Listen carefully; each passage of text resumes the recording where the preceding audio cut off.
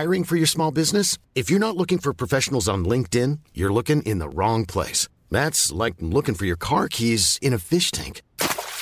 LinkedIn helps you hire professionals you can't find anywhere else, even those who aren't actively searching for a new job but might be open to the perfect role. In a given month, over 70% of LinkedIn users don't even visit other leading job sites. So start looking in the right place. With LinkedIn, you can hire professionals like a professional. Post your free job on linkedin.com/spoken today.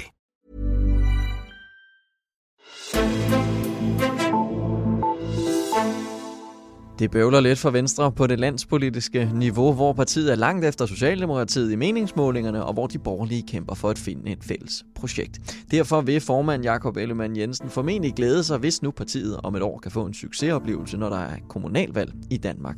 Men det er ikke kun på landsplan, at der er udskiftning i Venstre. Nu står flere af de mest magtfulde Venstre-kommuner til at skulle skifte deres borgmester ud, sådan at en ny kandidat skal overbevise vælgerhavet. Er det selvsagt, at Venstre vil lykkes med at genvinde de kommuner, eller står partiet over for et nederlag til kommunalvalget? Den sag ser jeg nærmere på i dagens udgave af Altinget Azure. Mit navn er Henrik Axel Bugter. Og det gør jeg sammen med dig, Kim Rosenkilde. Velkommen til.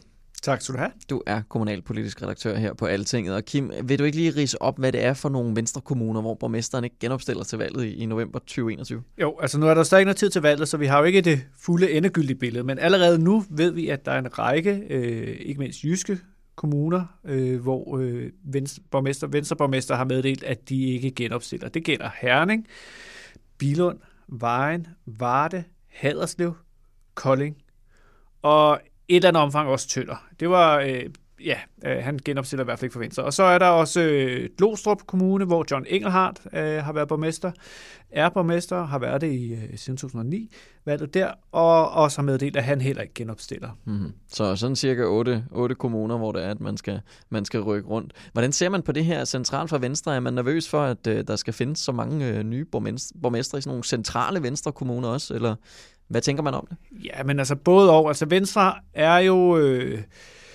har jo ikke haft super stor landspolitisk medvind siden folketingsvalget.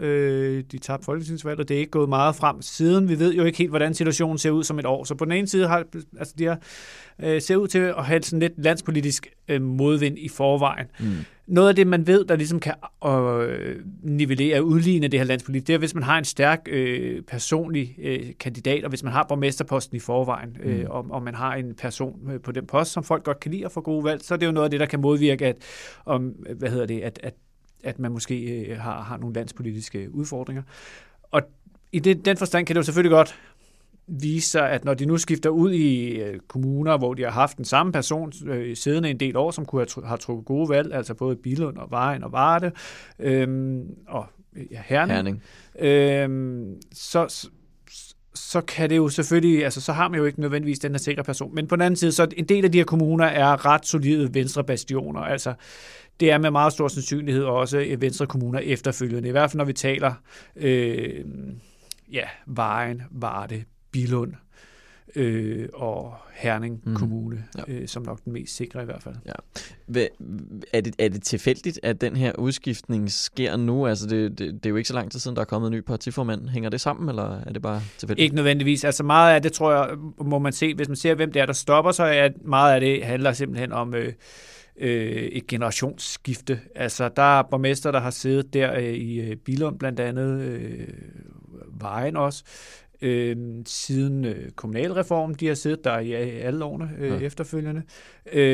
Og både Haderslevs borgmester H.P. Geil, Vejens borgmester Egon Freer, Billunds borgmester var også borgmester inden kommunalreformen. Så det er nogle folk, der har været med i rigtig mange år for Venstre.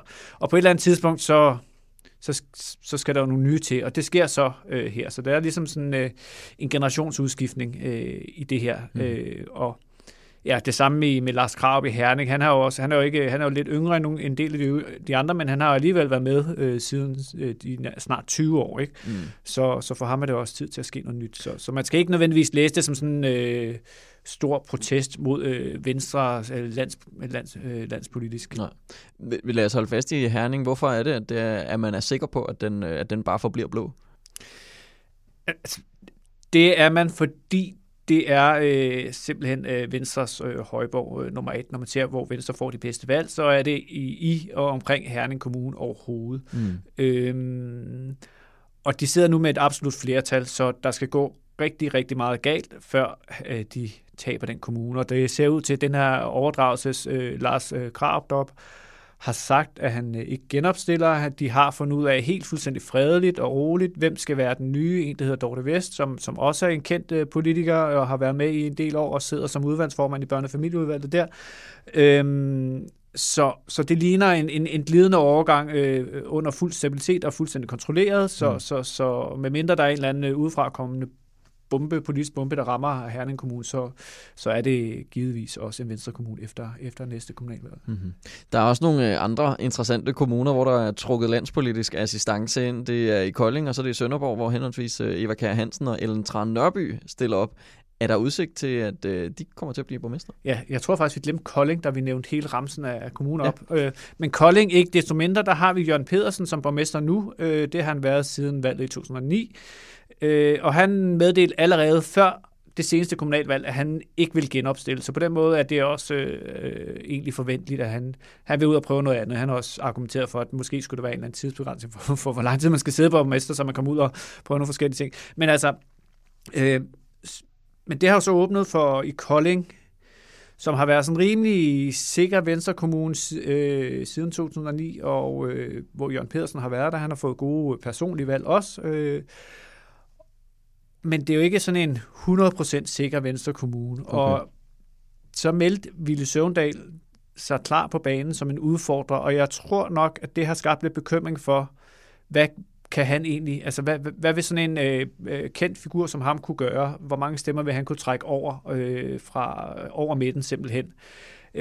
Fordi vi ved, at det er de stærke personligheder, som tit kan gøre en forskel, og som tit også betyder mere end partifarve. Altså, folk kan være parat til at stemme på en blå, hvis de godt kan lide personen, og en rød, hvis de bedre kan lide den person. Altså. Så det har man nok haft en bekymring om, og så har man, Eva Kjær meldt sig som kandidat. Hun stillede op som borgmester, skulle lige stemmes på, have opbakning fra kommuneforeningen der. Det fik hun. Ikke med et relativt snævert opbakning faktisk, fordi det er altid lidt omdiskuteret, og også noget, der kan give nogle lokale skærmyster, at der kommer en udefra, som heller ikke engang boede i kommunen indtil da, men så lige flyttet op netop for at kunne stille op som borgmester her.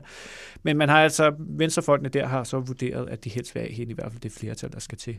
Så der får vi en kamp med to kendte profiler, og hvordan den dynamik kommer til at udvikle sig, det kan godt være lidt svært forudsigeligt. Ja. Og så er der Sønderborg, som jo er den eneste egentlig socialdemokratiske kommune lige nu i, Sønderjylland, hvor Erik Lauritsen sidder som borgmester. Han er blevet genvalgt nogle gange, og der stiller Ellen Tran Nørby så op. Altså spørgsmålet er, det der med, altså hun er en kendt person i Sønderborg, og hun har fået gode folketingsvalg dernede, men selvom hun fik et godt folketingsvalg i 2019 i Sønderborg, så fik hun ikke helt lige så mange personlige stemmer, som Erik Lauritsen faktisk fik ved kommunalvalget 2 år tidligere. Og det kan også være svært at komme udefra og skulle udfordre en, som er solidt lokalt forankret, og ligesom har været områdets mand igennem mange år. Vi så det for nogle ved valget i 2013, hvor Ulla Tørnes forsøgte at vippe, H.C. Østerby af pinden i Holstebro Kommune, og det lykkedes ikke særlig godt for hende. Altså, han hævde en solid sejr hjem, uanset det. Så, altså med mindre, der kan også, hvis der opstår nogle lokale sager, som giver Erik Lauritsen problemer dernede, så kan der jo godt være en åbning for Ellen Trane, men altså, det er ikke nødvendigvis helt spildt for hende at stille op, og så ikke blive valgt, fordi hun stiller jo nok op til Folketinget samme sted, og så har hun ligesom haft en også gjort opmærksom på sig selv og være til stede, ikke der. Jo. Så lad os vende tilbage til den sag, du nævnte med Tønder, hvor borgmesteren jo egentlig genopstiller, men så ikke rigtig for Venstre. Prøv lige at forklare, hvad den historie går ud på. Ja, der har Venstre jo faktisk mistet en borgmesterpost der for jeg kan ikke lige huske, om det var september, men for ganske nylig. Og det skete i kølvandet på, at der blev kampvalg om, hvem der skulle være borgmesterkandidat for partiet. Det kampvalg det blev afholdt i juni, hvor den siddende borgmester Henrik Frandsen blev udfordret af, hvor han blev udfordret af Martin Iversen. Og der tabte han. Han tabte snævert, Henrik Frandsen, og Så det betød simpelthen, at den siddende borgmester, der tænkte sig at genopstille, og også havde fået et godt valg faktisk i 2017, at han blev kørt ud på et sidespor i forhold til fremtidig politik i Tønder Kommune. Og det gav en helt del ballade i byrådet i Tønder, og der er det så endt med, at 6 af byrådets 15 venstremedlemmer har forladt partiet, inklusive Henrik Frandsen, stiftet et nyt parti, en lokalliste, der hedder Tønderlisten, med Henrik Frandsen som deres spidskandidat og borgmesterkandidat. Så hvordan det der lige kommer til at spænde af, når valget kommer, og vi kender resultatet der, det bliver i hvert fald spændende. Det er uforudsigeligt, og det vil i hvert fald sætte Venstre på en ny prøve i forhold til at skulle sikre sig et bred opbakning fra andre partier, med mindre Tønderlisten vil pege på Venstre. Det ved vi heller ikke, hvordan præcis de kommer til at stå, om hvad for en borgmesterkandidat de vil pege på, hvis ikke. Så der kommer til at være en masse konstitueringsspørgsmål, der rejser sig der. Konstitueringsgymnastik, det kommer vi til at bruge masser af tid på om et års tid. Ikke. Lad os lige bevæge os over østpå, hvor der også sidder en venstreborgmester i Glostrup, som en af de få blå på Vestegnen i et ellers ret rødt område. Der genopstiller den siddende John Engelhardt ikke, og man har ikke fundet frem til en afløser endnu, men er Glostrup generelt sådan en borgerlig kommune, eller bliver det svært at genvinde? Det kommer meget an, det kommer også an på, hvem de finder ud af, der skal overtage for John Engelhardt, men altså Glostrup var før i tiden, i hvert fald frem til 2009, sådan rimelig klar en socialdemokratisk kommune, sådan, relativt klassisk vestegns kommune. Så fik Socialdemokratiet et dårligt valg i 2009. John Engelhardt kom til, faktisk med støtte fra en frafaldende SF'er. Og siden så er han blevet en populær skikkelse og har fået okay gode valg og kunne holde den på venstre hænder. Han har så haft nogle problemer i den seneste valgperiode med hans flertal ikke har støttet ham hele vejen igennem. For eksempel så blev der indgået et budgetforlig i 2018 udenom ham. Så det har ikke været helt snorlige for ham. Og ja, nu ved vi ikke, hvem hans afløser er, så den er i hvert fald ret åben. Okay. Det vil jo selvfølgelig være en katastrofe for Venstre, hvis det er, man taber alle de her valg, hvor der er en ny, der skal til. Men hvis man nu smider nogle af dem især i Jylland, hvorfor ville det så være slemt? Jamen altså, nu taler vi jo, Sønderjylland, som jo, det sydlige Jylland, langt hen ad vejen, Syd-Midtjylland, og det er jo bare nogle af de områder, hvor Venstre står rigtig stærkt. Vi ved fra folketingsvalget tilbage i 2015, at der tabt Venstre meget terræn der. Ja. De har kæmpet for at komme tilbage. De kom okay tilbage i 2017. Så det der med at have en venstreborgmester, have en, som ligesom tegner partiet som en stærk person lokalt, er jo en styrke for partiet. Så det er jo klart, at hvis de skal fastholde deres position der, så betyder det også meget, at man har en stærk lokal ambassadør. Og det har man jo i kraft af en række af de her borgmester. Hvis nogle af dem falder, så mister de jo så den talestol, som en borgmesterpost giver der. Det er jo klart. Så det er klart noget, de vil være holdt godt øje med. Og hvis vi så holder blikket rettet mod det sydlige Jylland, Sønderjylland, der er det jo kun Sønderborg, hvor der ikke er en venstrekommune lige nu, som vi også talte om.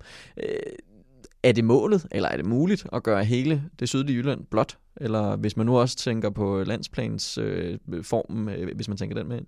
Altså, så er vi jo tilbage ved blandt andet Sønderborgs spørgsmål og Tønders spørgsmål, ikke? Hvor Sønderborg måske nok, selvom Ellen Trane, hun er populær dernede, nok kan blive svært. Tønder, som er uforudsigelig, men som jo ellers er traditionelt en venstre kommune.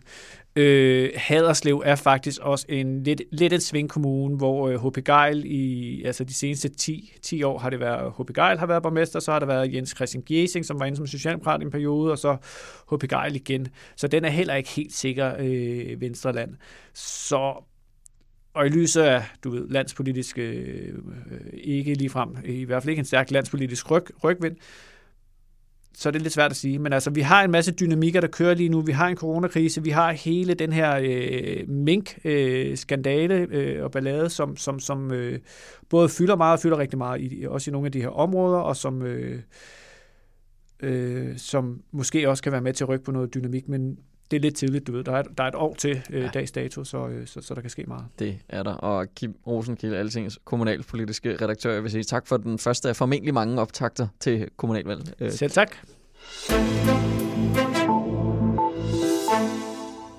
Ja, tak til Kim, og tak til dig, der lytter med til den her udsendelse. Du kan finde flere nyheder inde på altinget.dk, hvor der både er danske og europæiske af slagsen. Mit navn er Henrik Axel Bugter, og vi lyttes ved.